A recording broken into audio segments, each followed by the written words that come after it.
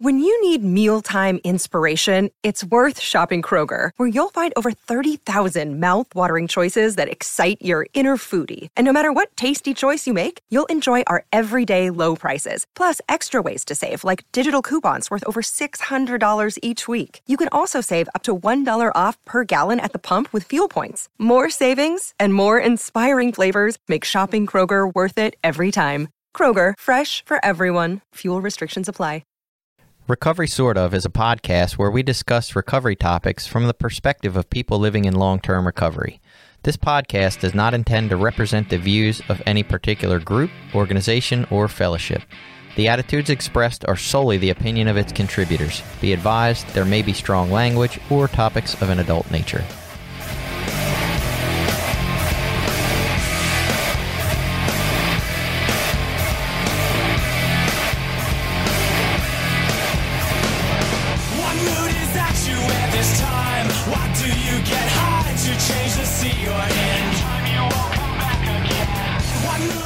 Welcome back. It's Recovery Sort Of. I'm Jason. I am a simple man. And I'm Billy. I am a person in long-term recovery. And I'm Jenny, and I'm pretty simple too, but I'm also in long-term recovery.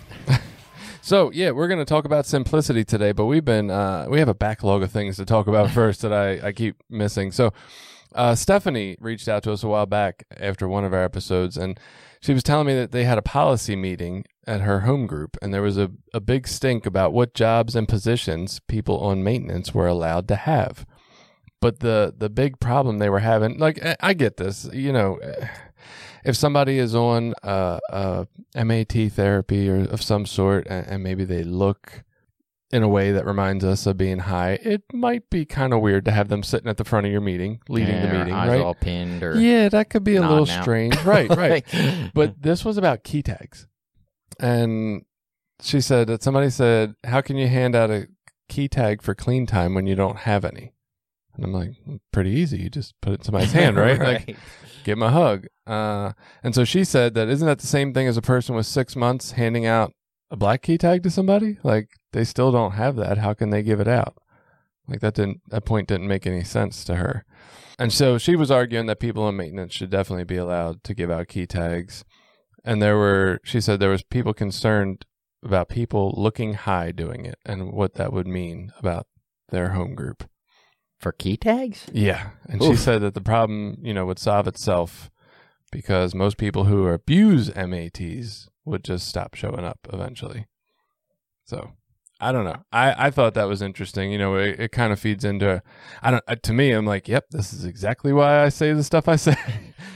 Like, I don't get it. Yeah, Like, well, and I would think in my home group, I mean, if we had a newer member, because there's a couple of us that have a lot of time, like that would be one of the things we would immediately give them to do. Right. Of course, we probably wouldn't even care if they secretaried the meeting. Like, look, as long as you're not nodding out. I mean, if you're nodding out, we're going to kick you out, but of that position. But but short of that, if you show up, you could do it.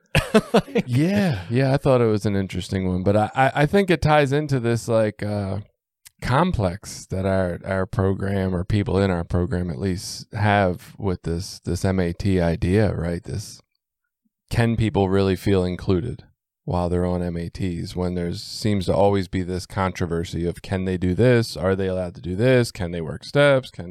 It's like, I don't know, man. Why don't we just treat them as equals and see what happens? Yeah, true. But I think part of that's the autonomy of the group, because different groups will make weird rules about all kinds of weird shit. You can't secretary the meeting unless you have so much time. You can't. I mean, when you said about a person with 6 months giving out a black key tag, I'm like, who gives a fuck? Well, that was her point. They were saying that if you were on MATs... To me, I mean... Well, right. She was saying that you're saying MATs people don't have clean time, so they can't give out any of the key tags. And her counterpoint was, if you have 6 months clean, you give out black key tags. You don't have multiple years. Right. So what the hell's the difference? Like, you're still giving out something you don't have.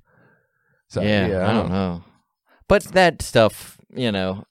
like our home group is real formal. We don't even have positions now. Whoever shows up does whatever, we try to keep in touch with, make sure somebody's going to show up and open the meeting. Short of that, we don't have an assigned position for anything, or limitations or rules. I'm sure that there's varied, beliefs and around this in different areas and different home groups. But I will say, in my experience at least, that the prevailing attitude kind of follows this idea of like, oh no, we can't let these people do that. And it's that these people kind of idea. And I think that's where a lot of my stance comes from. That's where us mature, developed members have to create a new program. Us enlightened, open-minded people. And then John from Instagram reached out because he was talking about the Enabling podcast, and he felt like that I was saying that we should just allow people to do whatever they want and live in our house if it keeps them alive. And I think we kind of addressed this in an episode after that. It might even been Tradition 9 episode after that, that we weren't saying just let people do what the fuck they want. That was not the goal. And if it came across that way, I'm definitely sorry. That was not the intention. I think our belief, we both came to the same place of like, it's very varied, individual situation to individual situation, and have your boundaries for sure. And don't let them be crossed. But at the same time, we shouldn't just rush into either tough love or let them do whatever they want in any case, right? Like those are two extremes. And I'm sure Jenny would say, Buddhism, middle path, right? Like that's what we got to do. I would say that. Yeah. Yeah. Or even the tough love. I mean, the whole idea behind that is like, at least my understanding is it's like kicking people out and not talking to them and all that stuff. I mean, you can even have a little more nuanced version of that, maybe. Right. Well, and I think doing it in the name of tough love is the wrong concept, right? Doing it in the name of, hey, look, I just can't accept, you're ruining my life doing this, so I can't accept that, and I got to put a boundary up is one thing. But to just say, nope, tough love's the answer. Yeah. That's what they tell us to do with you addicts. Right. Tough love. With tough love, you to right to life. God damn it.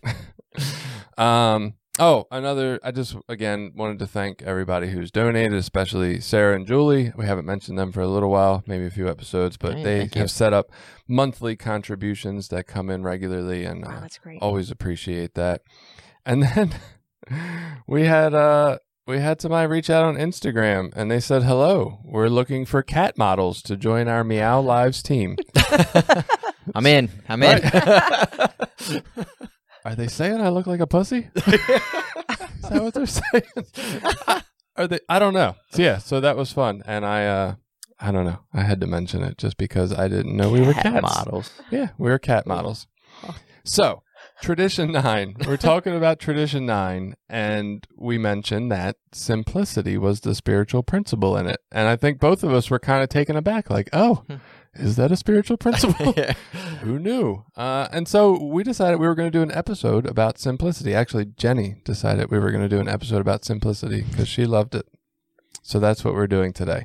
So if we want to get into the definition, simplicity, the state of being simple. Wow, thanks, Webster's. Yeah, right.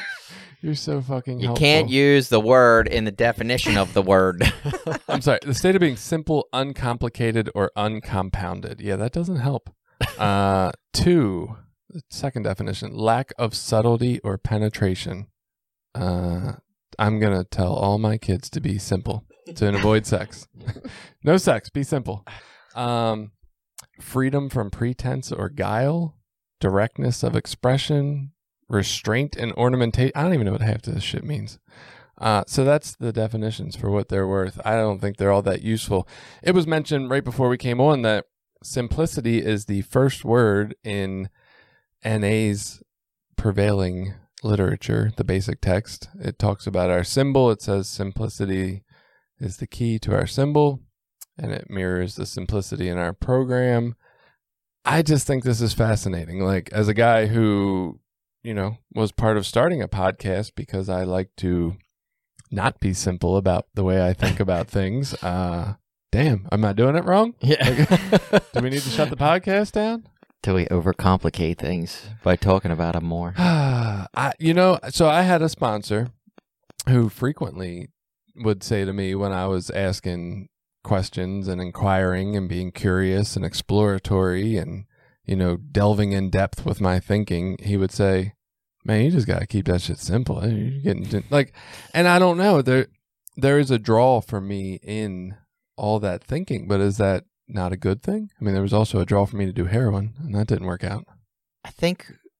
I believe it comes back to stuff we've talked about before as far as understanding that, like, my ideas and all that stuff that whirl around in my head, and I'm kind of stealing this isn't my original idea, is that, like, all these ideas that whirl around in my head, they aren't me. You know what I mean? They're just ideas. So I don't have to be married to them to the point that we need to come to blows over whether the methadone person can hand out key tags or not. Like, it's not that. Like, that's just an idea that I have and a belief that I hold right this moment. If we can talk about it, we can argue about it. I'm willing to consider other points of view, but those are just ideas. I think where it gets dangerous is when we get so stuck in our thinking or rigid in our thinking, and, you know, we allow all those crazy, well, I shouldn't say crazy. We allow all those ideas that whirl around in our head to, like, I don't know, like, we just get so stuck on them that we can't move past what we think. So maybe it's not about how much I overthink. It's just the fact that I question everything helps me not be stuck in any idea. Yeah. Or how do you act on that overthinking? But what do you do with simple it? Still. It feels complicated. But you know what? And listening to this new book I'm listening to that's got some new ideas that I'm hoping change my life. I feel like my exploration and curiosity and questioning of things doesn't really complicate my life. It makes for complex thinking, but I feel like it leads me to simpler understandings of what I really want in my life and who I am and what the world means to me. And, like, so it's more of a reevaluation of what matters to me than anything when I'm doing that. Yeah. And to relate it to what's going on in the world right now with, like, COVID and vaccines and masks and all this other stuff that's kind of still seems to be lingering on, I try to use this principle of simplicity to come back and be like, all right, what am I really trying to do here? Well, I want to be safe for myself and I want to be safe for other people. So should I wear a mask? Shouldn't I wear a mask? Should I get vaccinated? Should I not get vaccinated? Like, I can get so caught up in all those ideas that I'm almost paralyzed with fear. And then I go out into the world and, like, am confrontational with everybody that doesn't see things my way. Or I just try to educate myself and do the research and then say, all right, what do I feel like is the best way for me to be safe for myself and other people? Like, I need to, like, I just keep that as my focus.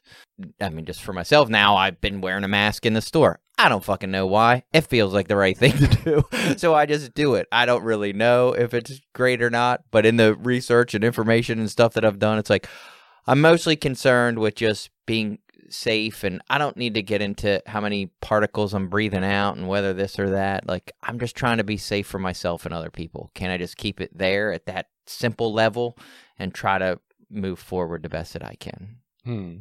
One of the things that I had read said that the need for simplicity arises from the fact that what we are dealing with is not simple. Life is not simple. People in relationships are not simple. God is not simple. And I was like, that's interesting. So the need for simplicity arises because things aren't simple to begin with. You know, we talk about that whole simple program for complicated people. Maybe we were, like, overcomplicating everything before. And so the need to keep it simple arises out of that to combat it. Yeah, for sure.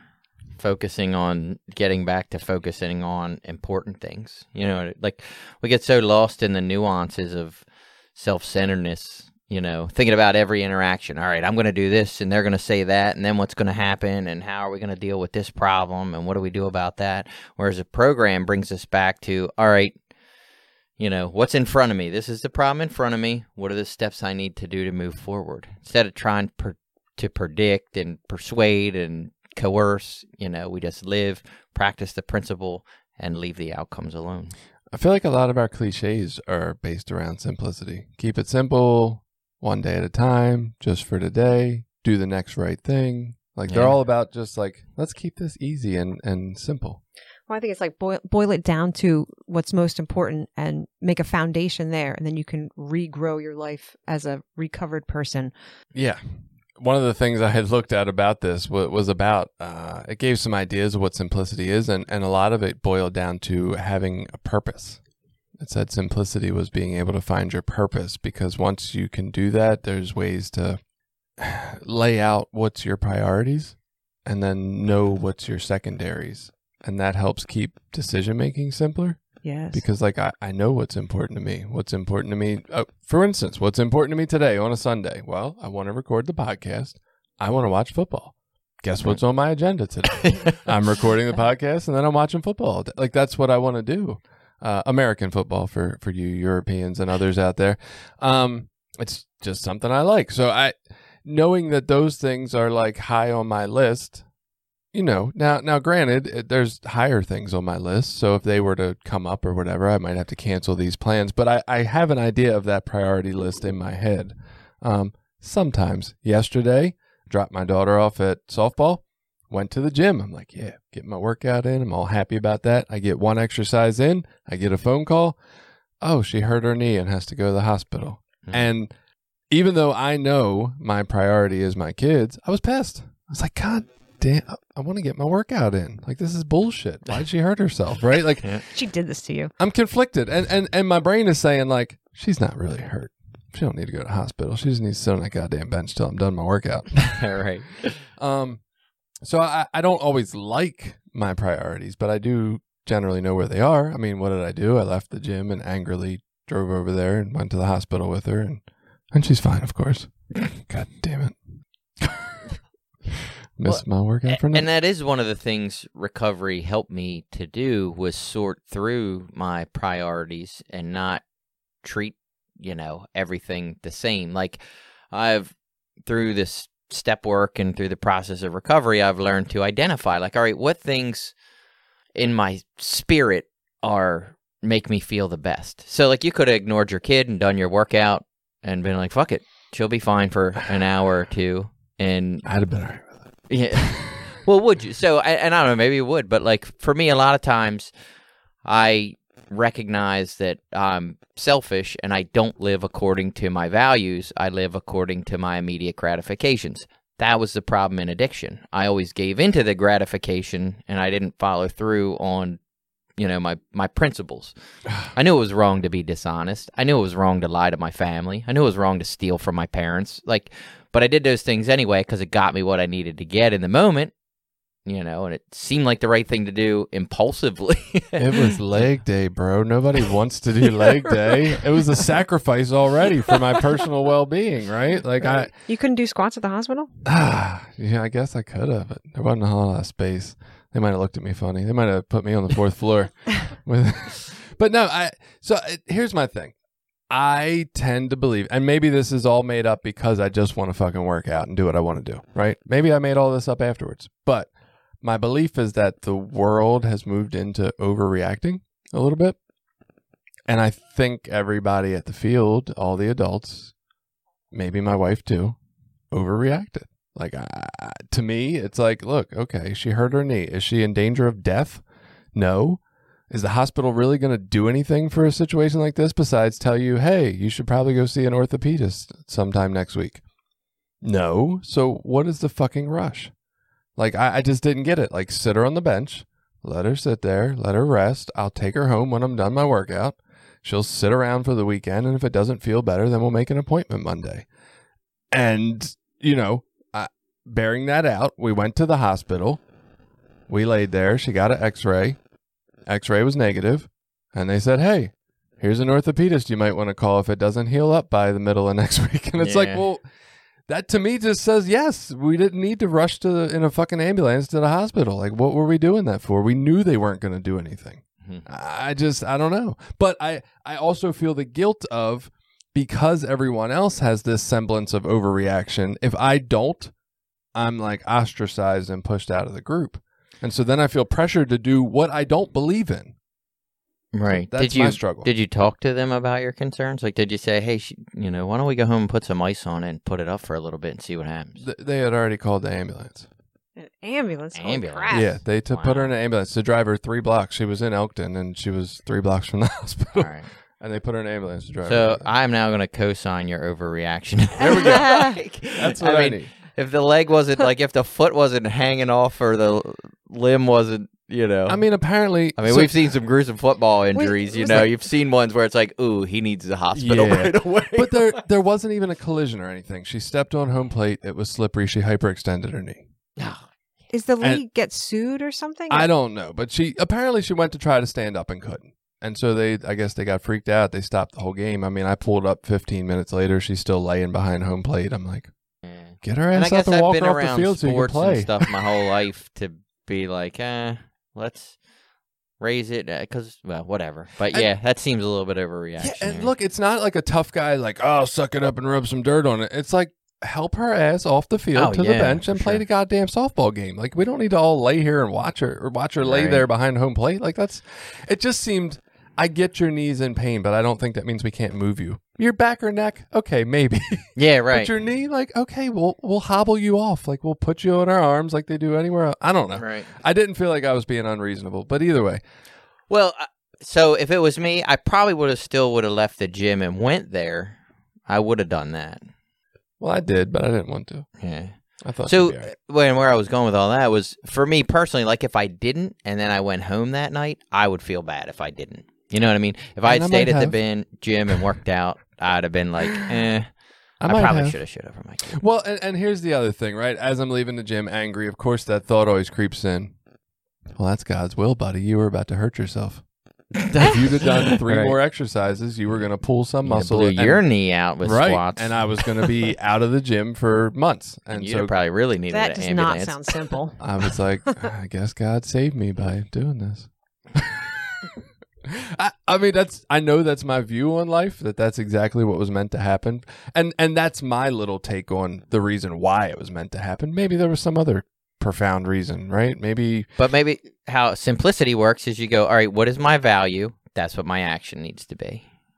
And it's not a judgment. So I don't know, you know your own values. Like my values have changed over my recovery. Different ones take priority at different times and they ebb and flow and change in my life, but once I know what the value is, all right, this is the value, this is the action that needs to go along with that, stop fucking thinking about it. So the reality for me is, I want to show up for my kid, but I didn't want that shit to happen. Right. There's just frustration that it happened. Right, the ego, the part of me that is not okay with what is. Yeah, and that's what it was. Why the fuck did you hurt yourself? You should have been more careful. They should have wiped off home plate so it wasn't slippery. Like something should have happened that did not happen in that moment because it interfered with what the fuck I was trying to do. Right, that's all.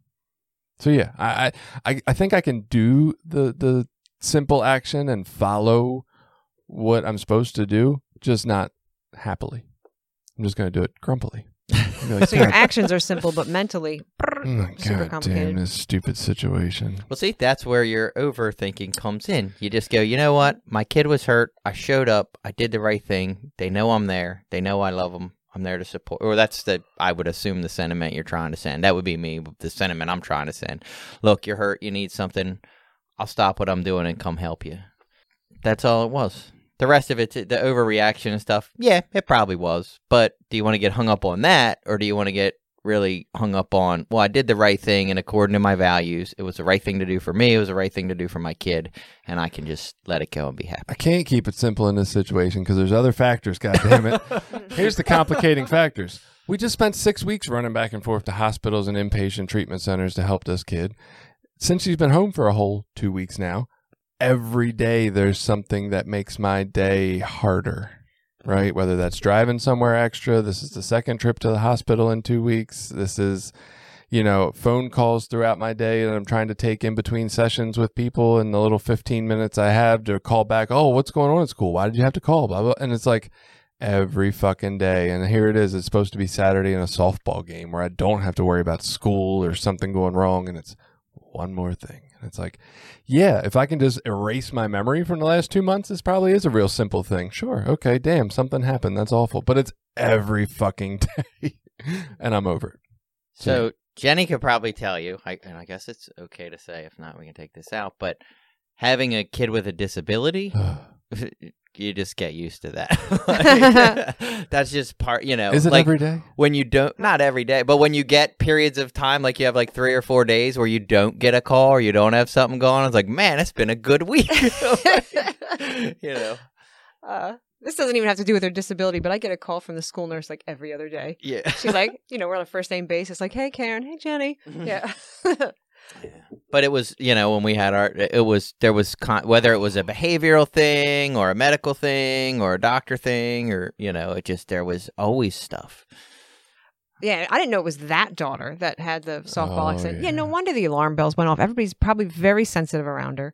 Even if they don't know what's going on, they just know something's going on. So it's every day. I just need to adapt. I need to get better. It's not every day forever. It's every day for now. yeah. 2 years and 9 days. Well, so we're all, 8 days. Till it's we're all done. meditators, right? We're all practicing to train our minds. We all have our personal practices.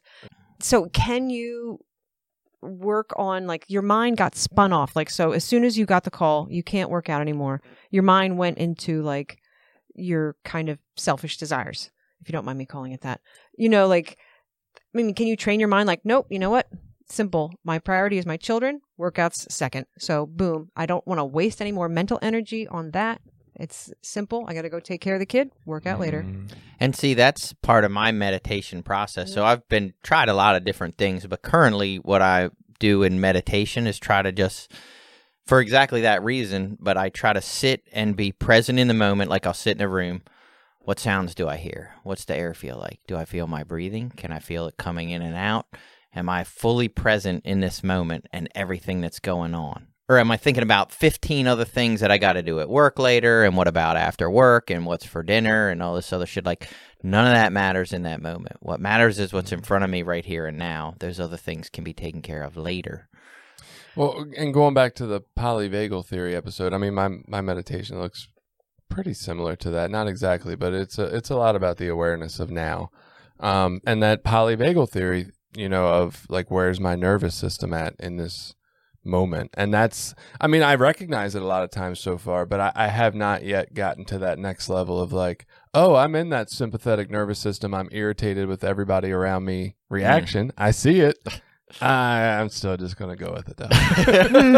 I'm not too thwarting it and doing something else or just allowing it to exist quite yet. I'm not there.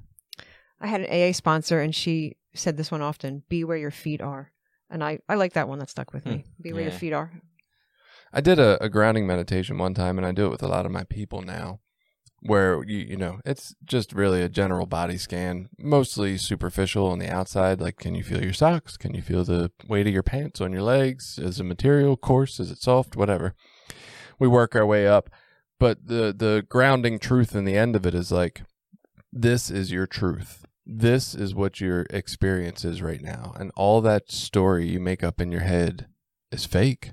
Like, it may or may not be real at some later point in time when you're there to deal with it. But at this moment, all that, my kid's unsafe in the world, is my marriage okay? Like, all that is made the fuck up. The truth is you can feel your feet. That's the reality. Mm-hmm. And so, similar concept, and I do like it. Yeah. And sometimes to calm myself down, I just try to remind myself, like, I have food, I have shelter, you know what I mean? Like, all my basic needs are met. I am okay. Whatever's going on right now, it's going to be okay. I don't know why in those moments I can't be like, life's entirely fucking made up and fake anyway. Who gives a shit? Right. What does it matter if I'm doing leg presses or I'm fucking going to the hospital Go with have my a kid? cupcake. Yeah. Like, what's the difference? Right. It's all the same shit. It's all made up. Huh. All right.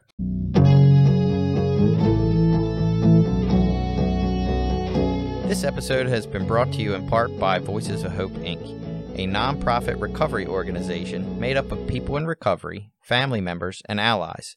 Together, members strive to protect the dignity of those that use drugs and those in recovery by advocating for treatment, harm reduction and support resources, and mentoring.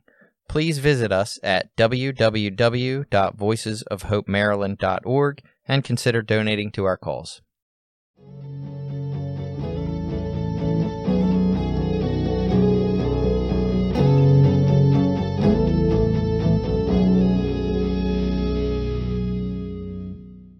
Back to simplicity a little bit. Not that I think we're too far off the topic. So another reading I found was, it said, so when we say that AA is a simple program, we need to be clear on what we are saying. AA is a simple program, and I imagine that's all 12 steps. AA is a simple program in that it gives us a set of simple tools to deal with what are in fact complicated matters. We use these tools to work our way through the real complexities of life, and in the process simplify it and come out on the other side of those complexities. So it just reiterating that theory of like, life is fucking complicated. It's hard. There's so many aspects, even though they are all made up. And the more we can get kind of grounded into that purpose of being and what matters to us and how to live in a way that honors that. And I think, you know, I always feel fucking like I should go hang out with the Starbucks horoscope chicks when I say things that honor this or honor that. But yeah, like I would like to meet those Starbucks right. horoscope chicks. But where was my purpose in life? My only purpose in life when using was using, right? And so in recovery, like, am I going to let my only purpose be some of these other methods of acting out, or am I going to have this purpose of like discovering what matters to me? Maybe it is my kids. Maybe it's not. And you know what? If it's not my fucking kids, that's okay as long as I'm okay with it. But I just feel like our society doesn't leave a lot of room for that.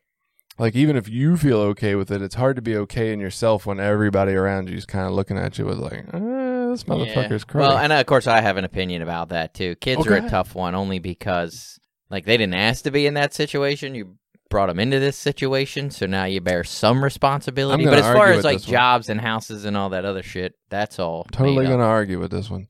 My kids give me that shit when I'm like, you guys are asking for too much, you're asking for too many rides to see too many friends and all, and they're like, well, we didn't ask to be here. I'm like, motherfucker, I didn't ask to be here either, so don't give me that bullshit. Like, none of us I don't necessarily mean about that, the rides and well, shit. just in general. I mean, like that idea that, oh, my kids didn't ask to be here, so I need to show up for them. Well, I didn't ask to fucking be here either, and I didn't even ask for them to be here. I just had sex. Like, I liked having sex. That's not, I don't know. Right. But that's a consequence of your action.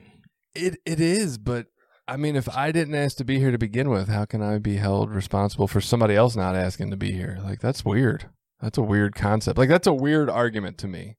Oh, they didn't ask to be here, so you're responsible for taking care of them. Like, well, one does. I mean, to me, like, they both make sense, but one doesn't justify the other one. Like, the fact that I didn't ask to be here doesn't negate all my responsibilities. You know what I mean? Like, I didn't ask to be here, but that doesn't mean I hold no responsibility for my decisions and actions. It's kind of in like addiction and trauma. Like, you aren't responsible for the trauma that happened to you, but you are responsible for fixing it. Right. So, you got to hold off on that one for a second. Okay. Too many points. Yeah. Okay. Yeah, I agree. Just because I didn't ask to be here doesn't absolve me of responsibility for my life. I totally agree. I say the same applies, though, when you say, oh, well, your kids didn't ask to be here. Okay. And they need to take personal responsibility for their fucking life. Some people's responsibility for their life is the fact that they had shit parents. Yeah. Well, once they're older. Okay. Like, now my kids are older, so I do put some of those responsibilities back on them, but it's a balance, you know. Like now my kids have more freedom because like they drive and stuff, or like my 17-year-old, she wants to run all over the place and she's been lazy getting her license, and I'm like, dude, I'll do what I can, but I'm not canceling my fucking plans and rearranging my whole day to make sure you can get somewhere. Like, if you need to get there, I can tell you when I can do it, like, and that's got to work, or you make other arrangements, you know. So there is some give and take there. It's not like my life is enslaved to my children. I just need to clarify for the record. I have 5 kids, and I love them very much, and I do my best as a dad. Oh, you do. You are. But I do fall short. It's fucking hard. It's very selfless. Parenting is a very, very selfless thing, and it's difficult. Yeah. I hope they all have kids and pay for their fucking childhoods. What was your point again now? What did you say? Oh, when you were talking about trauma and being responsible. Yeah, because you said, well, I didn't want to be here either. You know, like, you didn't ask to get born either, and here I am. But, you know, I was just saying that, you know, we weren't responsible for the trauma that caused our addictions, but we are responsible to heal it. So, and that's an interesting thing. I think that's a concept maybe for another episode where we don't explain that very well. We say that, like, you're not responsible for your disease, but then you are responsible for everything you did in it. Like, that's an interesting way that we kind of view that, right? Like, You're not, like we say that, addiction's not a moral failing, and you come into the program and it's like, look, man, you couldn't have done anything different. You didn't know any better. Like now it's just about getting on track and learning and all that stuff. But then we say, oh yeah, but all the shit you did, yeah, you're totally liable for all that. Like you definitely got to go to jail. You definitely got to pay up your debts. You definitely got to own a responsibility for the wrongs you did. Yeah, but my opinion of that, I mean, that's all 100% true. My opinion or my experience with that is more for healing for myself and not for like some abdication of the wrong I did or whatever. It's really to heal the guilt and shame that I have from those things. I agree with that. For Making amends some is of for that, you, yeah. not for them. For some of that, yeah. Going to prison for 10 years after you've been clean for 3 years because of something you did in addiction does not feel like it's anything for that person. Nah, that's terrible. Right, but but we do believe that though. Oh well, you did it, right? Well, you did it, yeah, but you did it when you were fucking high, and you were not responsible for that apparently. So it's just an interesting concept. Yeah, it's I think tricky. it's weird. So going back to simplicity a little bit, some of the things that came up when I was reading about it, minimalism, right? Like, and I've looked into minimalism before, like not needing so a lot of attractive, things. yeah. Only have 3 shirts. Right. One shirt. What are you talking about? I'm just shirtless on Sundays when I wash. Do laundry every day. Or you wear the same shirt. Well, look, you bring up laundry, right? Laundry, bathing, these kind of ideas. Like, I think we probably overdo this. I don't want to, there was that big thing about some actor and actress who don't make their kids wash enough or something in the news recently. And I was like, wow, I probably fall on the side of this that is going to get judged. Like, you don't need to bathe as often as we bathe. We're crazy about this shit. I'm not going to judge you. I mean, if the pandemic taught us anything, it's that showering's overrated.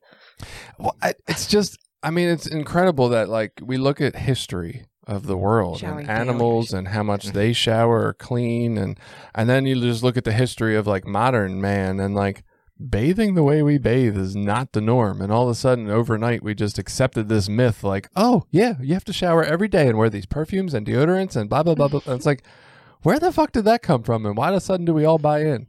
When I worked, I used to shower every day, but as a stay-at-home mom, it's just, So yeah, it's not so what much. the little bit I've heard, not to get way off on a thing about that, but the little bit I've heard about that is a lot of that is our like sort of lizard brain primal like mating habits, mating rituals, because if you aren't the one that showers and wears the perfume and puts on the makeup, the other woman is. And look at the lady that showers every day and her hair's all done, her makeup's all done. She's going to attract a better mate than, and it's some primal competition, subliminal competition. Yeah. Well, and it ties into that book I was just telling you guys about that I'm reading about this idea that generally, like lizards, whatever they did 100 million years ago, it's still what they do. Because without a change in DNA, they can't change their natural habits, right? Like chimpanzees just do the same shit they've always done. And without a long-term span and change of their genetics, they will always just do what they've done. They can't do anything different. But humans have the ability to do something different. We can change overnight. Not maybe overnight, literally, but really, really fast. Yeah, just with a new myth. Yeah, super we make short. up a new myth, right? And one of the things, and I don't know why, but this is one of the always ones that comes to my mind is I was in high school and girls had pubic hair. Like that was just what they did. Yeah, right. And then I graduated high school, and overnight, Yeah. it was all bald vaginas, and it was like, holy shit! What? Like, Yeah, it just, even in the 70s and 80s, like when you saw like Playboy magazines, they had. I mean, and it ruined so many good construction site sayings. Like you can't call it a beaver anymore. Like that doesn't make sense. And you can't say that when you put something up and it's a little wrong, you can't say, oh, it's just a cunt hair off. Like nobody knows what they are anymore. I know it's a terrible thing. Sorry, Jenny. But it was one of those like overnight changes. And I imagine it was probably the same when women started shaving their legs. Like it just happened so sporadically, and their underarms, and like these things, we look at them today as if they've been there forever, but our society just has the ability to shift overnight, our beliefs, our cultures, our values, and ideas. And I think Summa Simplicity is really stepping back from that to evaluate what really matters to us, right?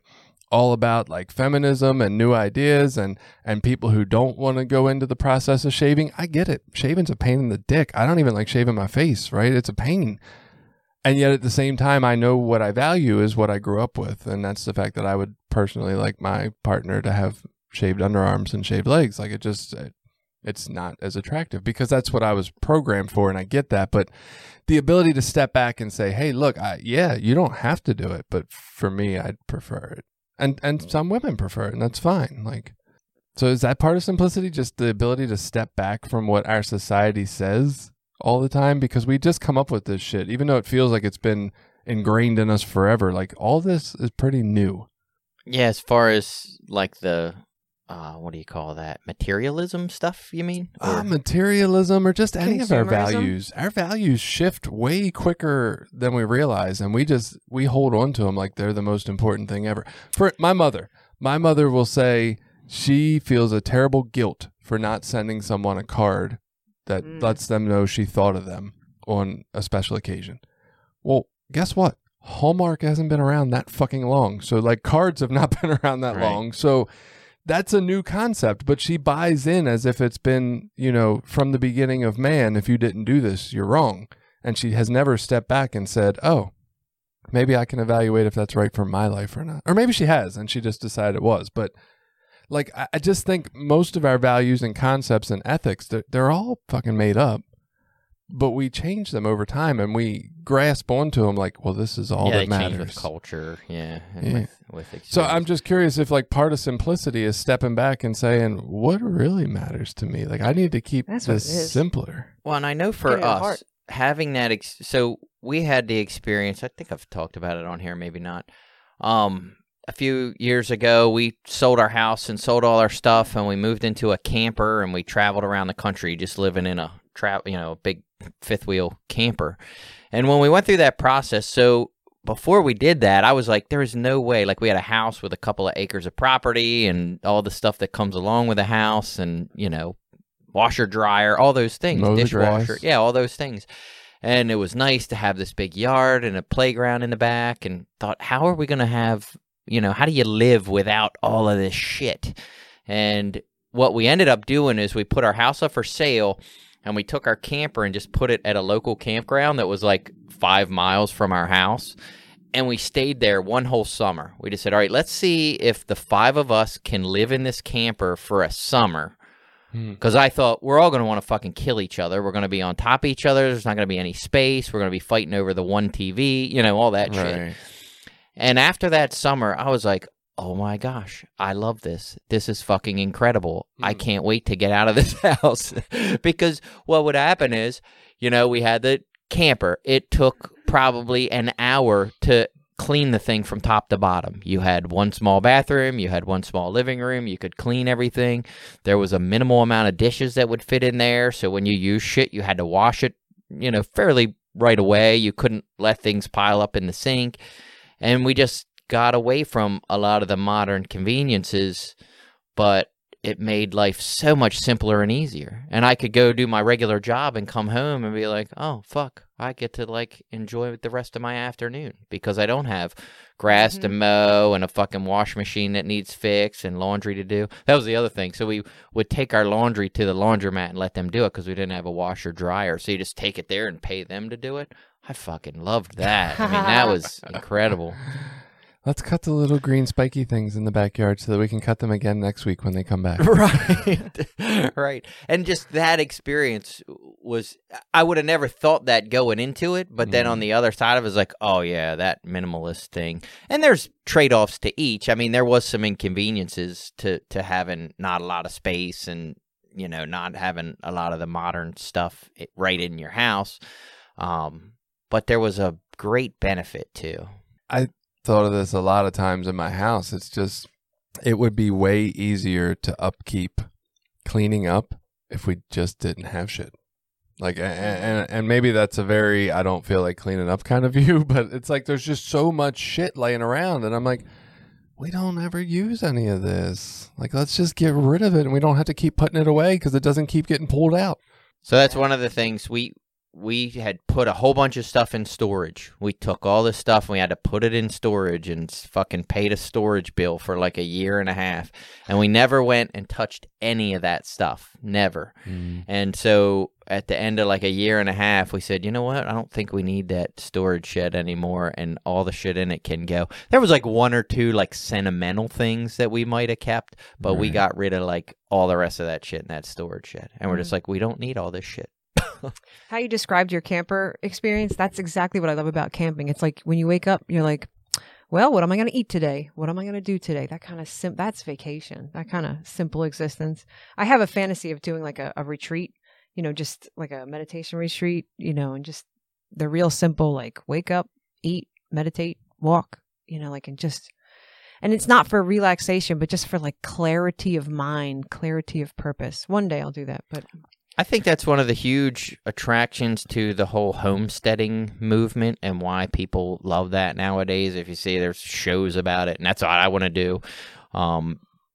It's just your responsibilities, not that they go away because there's a lot of them, but they're on base level things like, how am I going to get my water today? How am I going to get my food today?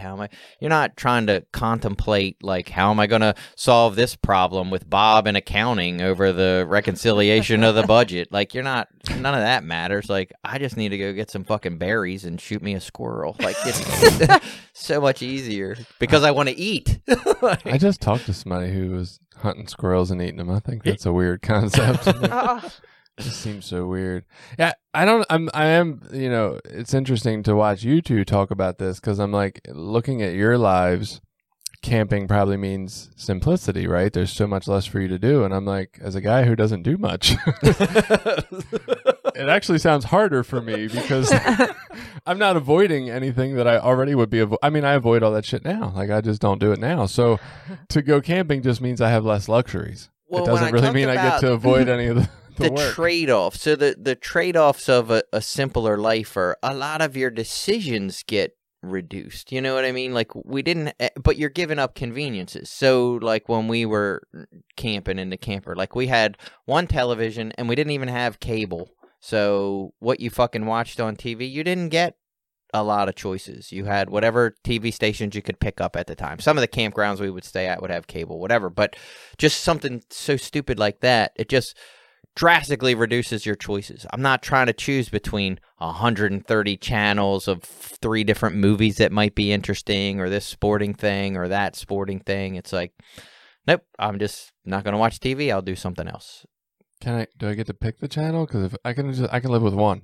I just want one channel, but I want to be able to pick which one it is. But the idea being, you're giving up the luxuries, which seems inconvenient, but the mental anguish that you go through that you don't even recognize trying to decide what to watch or what to eat or when to do your laundry or when to do all these things. When all those shit's taken away, it's so much easier. I got to be honest. I feel like my life's set up in a way where I am only giving up the luxuries. Like, I don't feel like I'm actually getting rid of anything.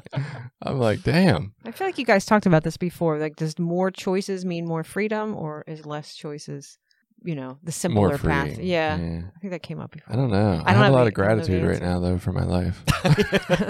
Like, I'm feeling bad for you guys. Your major inconvenience is having to leave the gym too early. I know. God damn. I had to sit at the hospital for an hour and a half. God damn. With my loved ones. That's pretty good. Yeah. It was honestly, I'm pretty amazed. It might have been 2 hours tops. I was like, holy shit, this was the quickest ever. Maybe that's the advantage of calling an ambulance. If you just went stroll into the emergency room, you're Work fucking that sitting copay, there for hours. Yeah, I'm just going to go in an ambulance from now on. Right. It's the only way to get there. Cut my finger. I need Right. 911. You guys got to come take it. Right. So another idea besides minimalism was just doing less.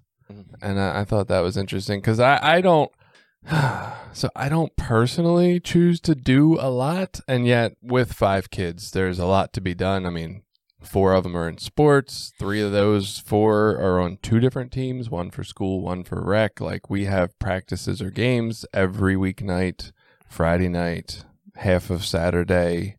Just listening to your schedule is stressing me out. Yeah, and it's a lot, and I honestly do not like it. I love that my kids get to be active and play competitive sports, and at the same time, I hate that we don't as a family, have the ability to hang out on Friday night and say, what do you guys feel like doing tomorrow? Like, do you want to go do a corn maze? Do you want to go to a pumpkin patch? Do you want to go take a hayride with some warm cider?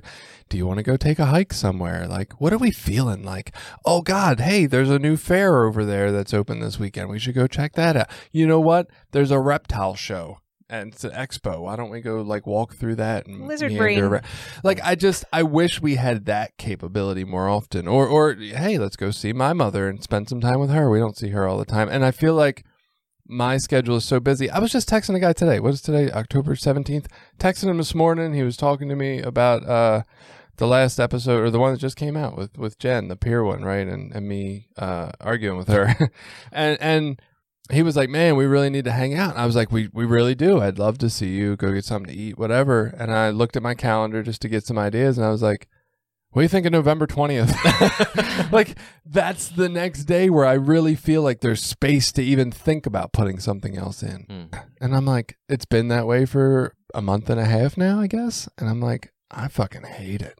So I frequently tell people, like, and I've told you this a lot, we're kind of on the other side of that now. Our two older daughters are kind of done with sports. They're out of that. They do a lot of their own independent things. I mean, my 17-year-old hasn't quite got her license yet, but she's working on it, and it's so great. I mean, no, but what I would say about that, and I frequently say this to people, is I don't regret investing that time in their life. Like, yes, it did make it chaotic. Yes, it was hectic. And in the moments, I fucking hated it. I was overwhelmed. It felt like a lot. I felt like I was never doing things that I wanted to do. But in hindsight, it's like most of the tough decisions that we make in life. It's like in hindsight, I can look back and go, man, I'm glad I did that for my kids. Now they're getting to be adults. You know what I mean? They know I love and support them. That support that they need is way less now, and it's way easier. Right. And like my son is the only one left in sports, and it's so much easier. Well, and the truth for my life is that like a lot of that is handled by, you know, my wife, and her parents help out sometimes when neither of us can do it. Like, I work 2 evenings a week. I have a meeting 1 evening a week. So like, I'm not a huge part of the chaos. It's just the times when I don't have something to do, I do have something to do. And that's frustrating for me.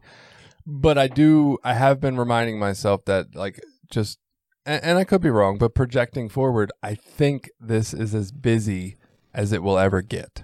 Like, I think once these sports seasons end next month, it will never be this many sports teams at the same time again, because my daughters are getting older. And so those two won't be doing as much. And, you know, I think I'm going to do a better job of one sport a season for the other ones. Like right now there's 7 sports teams, and that's fucking a lot. But reminding myself, like, okay, this is as much as it's going to get, and there's a month left, not even a month. So it'll be okay, and then it'll get better. And it is funny, the grass is sort of always looks greener on the other side of the fence, because now, like with my son, I'm always like, oh man, we should have signed up for travel ball, and we should have done this, because now he's only playing like 2 or 3 times a week, and he would like to play more. And I like don't always rationalize that out to be like, all that commitment of time is also my commitment of time. And then talking to some of the parents, you know, that were on the travel ball, like they actually ended up pulling their kids because they were like, man, we were traveling every weekend. It was like we would have to go, and you're spending money for a hotel because it's 7 hours away, and then that's your entire weekend. And if they win a couple games, then you're there fucking all day, you know, Saturday and Sunday, and you're not getting home till late Sunday night. And they were just like, it's just a lot every weekend. And I was like, yeah, I'm probably glad we didn't even try. Like, I've been at sports tournaments where I wasn't rooting for my kids' team to lose, but I was kind of hoping. Right. I'm ready to go home. Please lose. Yeah. See, I can't. If I had that spiritual schedule, that sports schedule, it would knock me off my spiritual balance beam. So I've chosen not to do organized sports with my kids. When I schedule out, we're getting into the holiday season, I try for like one event per weekend. It's like I schedule space, because if there's always something between like us hanging out with the Down Syndrome Association or like family or just community events. Like I could sign up for two things every weekend, and then I'll get off my spiritual balance beam, and then shit happens. So I just schedule one thing per weekend, and then there's room for impulse. If you're like, maybe I do want to go to that, like I feel okay, we got enough sleep, let's go do that. Right. That's how. And I'm really keep lucky. My wife is good at scheduling those things because I'm the other way. I'm not a person that likes a lot of downtime, and I don't know that that's good for me, but I'll fucking work every day and just work. I mean, I'm doing nothing, so that means I need to be doing something. And then I drive myself nuts after 3 or 4 weeks of that. I'm like, I fucking hate my life. I hate everyone, and this is too much. And what am I doing to myself? But that's the indicator that when I start feeling like that, like depression or down or hating my life, I'm like, hey, you got to take a fucking look at what you're doing. Right. But even I'll take like a weekend or two and do nothing, and then I'm like, oh, this feels terrible. Jenny mentioned spontaneous, right? And like through my history in my life, I am not a spontaneous person. Like if it's not well planned out, I'm not doing it.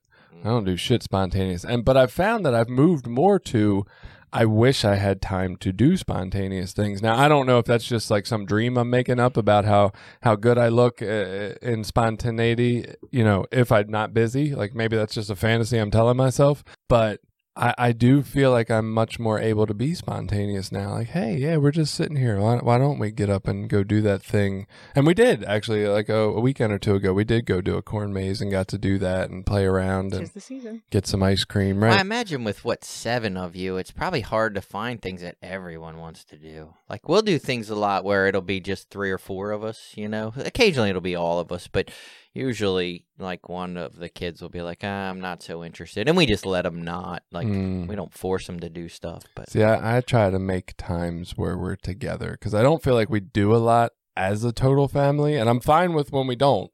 Like the corn maze, one of us had to miss because he was off at a birthday party for some other kids doing the zoo in a corn maze or something. So I'm all right with it, but I do try to make, like we had a softball game Friday night and my sons definitely did not want to go. They wanted to stay home and play on their games. And I was like, nope, I'm taking the baby. You two are coming. We're playing. And once we got there, they ran around with the kids. They had a blast like all the other kids at the field. So I don't know. I'm a forcer sometimes. I'm like, I only got a few more years to years force are them. younger I'm going to keep too. doing That's it. the difference. Yeah. Mine are older, so they can stay home by themselves. I mean, and my 13-year-old, I can give him a couple of hours by himself. He's all right. Well, yeah, I could have left him. There was adult supervision in the house. I'm like, while I got a chance, I'm going to force you. I'm a forcer sometimes. Too. And they're still at that age. We're getting them outside, like and we used to go through that with my son too. Like we would drag him to the games for the girls, and he would complain, but then he would get there and see his other kids that he knows. So another point, were you going to say something? Oh, no, I was just going to back you up being a forcer. Like, sometimes the kids don't want to go boating. They'd rather play video games. I'm like, no, you're coming. I can't leave you home. That's well, now you can bring the Switch tough. on the boat, but... That's because the video games are addictive. Yeah, well, they'll bring it for, like, comfort, and they don't always use it. It's just like, now there's the option. And then once we're on the boat, they'll get into crabbing and, whatever we do on the boat. Right. Another idea, and I brought this up a little earlier, was the idea of having a purpose so that you know your priorities and you know your secondaries, right? And this particular site was talking about listing the priorities on purpose, so that way you can like study them from time to time and that. remember, like, I've done that through recovery. These are the 4 top priorities in my life in this specific order, and now I don't have to think when situations come up. I can look, does it apply to any of these? Because I know the order that they matter in my life. It's funny. It took me like 15 years in recovery to realize that recovery is about having a purpose. Like I didn't know that fit into a step, and it wasn't until I did a step working guide outside of our program, Step Working Guide, where it made a big point in step 3 to talk about this is about finding purpose in your life. And I was like, is it? I was never told that. Yeah. And the other interesting part, and I've said this a lot about like ongoing recovery and staying in the process of recovery for me has been some of those values and beliefs have changed over time. You know what I mean? I can look at behavior and be like, well, this is a belief that I was running on for a while, but it doesn't seem to be jiving with my spirit so much. So maybe this isn't as important as it should be. And then I reshuffle those priorities and reshuffle those values. Right. So it talked about some ideas of how to be simple, how to get simple, things that help with simplicity in your life. One of it said was schedule your time. Put the big rocks in before the small ones. And I kind of like that. If you've ever heard the analogy of like how to fill up a glass, and you have big rocks, small rocks, and then sand, and then water. And, if you try to do it in any other order besides big to small, they don't all go in. But if you put the big ones in first, and then the little ones kind of mix in the little holes in there, and then the sand mixes in where that doesn't fill up, and then obviously water will go anywhere it can. And I like that idea, right? If you schedule your time, and that doesn't mean have your time all scheduled out, right? Don't make it look like my calendar, because that's awful. But scheduling in, like, hey, this is my space for nothing, or my space for spontaneous, or my space for whatever we feel like on that day. Maybe that's laying around, maybe that's going out, whatever. But yeah, putting the big rocks in, if you try to schedule too many smaller things, I feel like that could be an issue. And I went the whole other way with that. I was like, I felt like for me, just like my daily meditation, my 10 or 15 minutes of meditation, like I push that into my schedule. That's something I got to remind myself, like that's for me. That's just my time for me. Well, but I think that's a big rock. No, I don't think that's a small rock. I don't think it's like the amount of time. I think it's like, so I'm this thinking is the big top rocks priority. are amount of time. Okay. Oh, no. Okay. Yeah. So I'm glad you said that. No, I would look at this and say, oh, meditation's huge for my life. That's got to have a spot first. And it has. Like I wake up probably an extra 45 minutes early to make sure I have time to make sure I don't miss that meditation every morning. For the most part, there's some mornings it doesn't work, but pretty much every day, yeah. And it's a big rock. It's like that's got to be in there. So somewhere else has got to move to shift to make room for that. Yeah. So making sure those things, these big rocks and small rocks idea, that it's your priorities, not the time. Yeah. Okay. Yeah. It's not like I got to fit this Hershey Park trip in or nothing. Like Right. It's all about what matters, making sure they fall in first. Because you can do anything, but you can't do everything. Yes, and every decision to do one thing is a decision against all other possibilities. It's so hard. Another theory was decluttering your digital life. They said that that's one of those things we need to do. Like we get so many notifications, so many, get caught up on our phones. There's so much on there. There's so much, for me at least, there's so much necessity to respond to. That like, yeah, I'm not even getting to the point where there's like I can just scroll for hours or get lost in a rabbit hole of information. Like I'm just taking care of like responding to things that I think I call necessities. They're probably just. I was going to say, I only have one, what I would call a necessity, and I neglected it yesterday, and I got a fucking earful when I got home from the wife. Oh. It was her.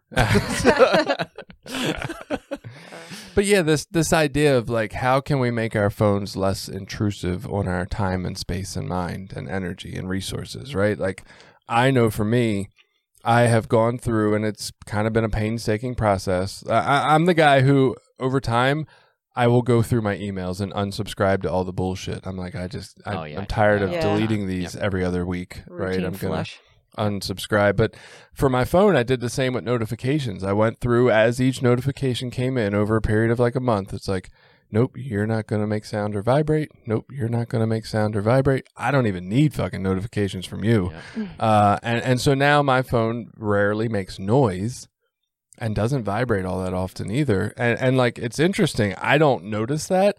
But then when I'm laying in bed and I hear my wife's phone vibrate on the nightstand like every 8 seconds, I'm like, what in the fuck is wrong with your phone, that shit's bro? Crazy. Yeah. I'm like, turn that shit off or And we talked about some of that when we did our digital, when we talked about the addiction to phones and stuff. And I've done that. I don't have any social media. I do have Instagram, but I don't get any notifications for any of that stuff. I think maybe messages, my phone, and my calendar are like the notifications that I get. And that's it. Everything else is fucking off. I don't get notifications of emails, and I never turn the ringer on ever. It is always on vibrate. I used to be like that, but then there were some things I wanted calls for. So now I'm like, all right, I'll turn it on noise. I'll just make sure most of the shit's every now and again I miss something. Like, it's like, oh, I wish I would have got that right away. But it's usually not as critical as I think it is. Right. And it's so few and far between that it's like, nah, I'm good. I strive to compartmentalize more with my, like, all right, this is when I do my emails. This is when I respond. Like in my day, I'm working towards that. Yeah, I don't check my emails all weekend. Like I check it at work Monday through Friday when I'm sitting at my computer at work. That's when I check my emails. I don't fuck with emails on my phone unless I'm specifically looking for something or waiting for something. I don't. I have like 11 email accounts, and I definitely. What? Yeah. Oh my gosh. That sounds like a sickness, I man. have two. Yeah, I have a work one and then a personal one. Well, and I do have all the notifications on my phone, and I mean, for me, it's mostly just deleting the notification when it comes up. Like, it's not like it's time consuming, but I guess that's time consuming just in itself. Of like, nope, that's not. It's one of those important. luxuries That's not that important. you want to, can't go camping with. Maybe. Yeah, right. Maybe. Another idea it had was work when you work, play when you play, rest when you rest. Like, be where you're present, at, totally. right? Be where your feet are. Yeah. Don't be thinking about work. Like, you don't have your emails, your work emails on your phone, because that's not what the fuck you're doing at that point in time. And like, that idea is really beneficial, because how often are we thinking about something else we have to do, which is not simplicity, right? When we're And there. what I've found for myself over time is that just thinking and dealing with work stuff off of work hours did not make me personally better at my job. It really didn't. I'm better at my job when I'm present there. Like when I'm at work, that gets my attention. That's what I'm doing. I'm working now. When I'm home, that's what I'm doing. That's where my attention is, instead of mixing all that shit up. Yeah, remember Right. when multitasking was like the push? Oh, yeah. Oh, I used to tell, I'm a great multitasker. And then my wife pointed out, she's like, no, you're fucking terrible at it. You do 5 things shitty. Like, that's what you do. And I But was they're like, done. Oh, yeah, you're right. Yeah, they're done. They're done. Knocked them out. Like, you are right. Cross more off my list.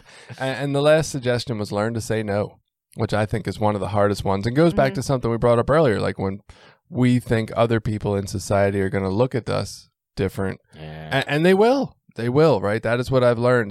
This is the path to simplicity is the path to self-acceptance and self-love, right? Being able to like me enough to not worry about what other people are going to think and do what's right for me in the moment. And sometimes I do that, sometimes I don't. But I do a lot better with it today. Just that ability, like, I'm not going to do that. And I don't give a fuck what the societal pressures are or how y'all are going to think I am as a parent or a human, or like, that's just not what's right for me. I can't do that. Yeah, I'm bad at that. I say yes to all kinds of shit without even really thinking about it. Like, oh, you need something? Okay. I'm like, why the fuck am I don't even want to do this. I don't know. Any final thoughts on simplicity? I screenshot a quote that was on simplicity. Can I read it? Yes. Okay. Alan Watts. I love him. The meaning of life is just to be alive. It is so plain and so obvious and so simple. And yet everybody rushes around in a great panic as if it were necessary to achieve something beyond themselves. Yeah. Oh, that's that societal shifts we've had. You got to be this, you got to be that. People in 1684 weren't worried about being successfully rich or successfully powerful in the world. They were worried about fucking having food. Yeah, and I think the more and more you look at how sick our society is when it comes to, mental health, addiction, suicide, depression, all these obesity, like, Right. It's obvious that, to me, I don't know, maybe not, but it's obvious, like, whatever the fuck most people are doing is pretty wrong. So maybe I need to take a look at that and be like, all right, what is everybody else doing? Maybe I need to do something different.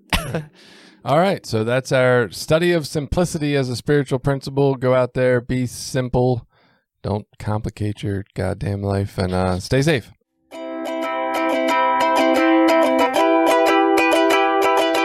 Did you like this episode? Share it with people you think might get something out of it. Check out the rest of our episodes at recoverysortof.com. Also, while you're there, you can find ways to link up with us on Facebook, Twitter, Instagram, Reddit, YouTube, anything. We're always looking for new ideas. Got an idea you want us to look into? Reach out to us.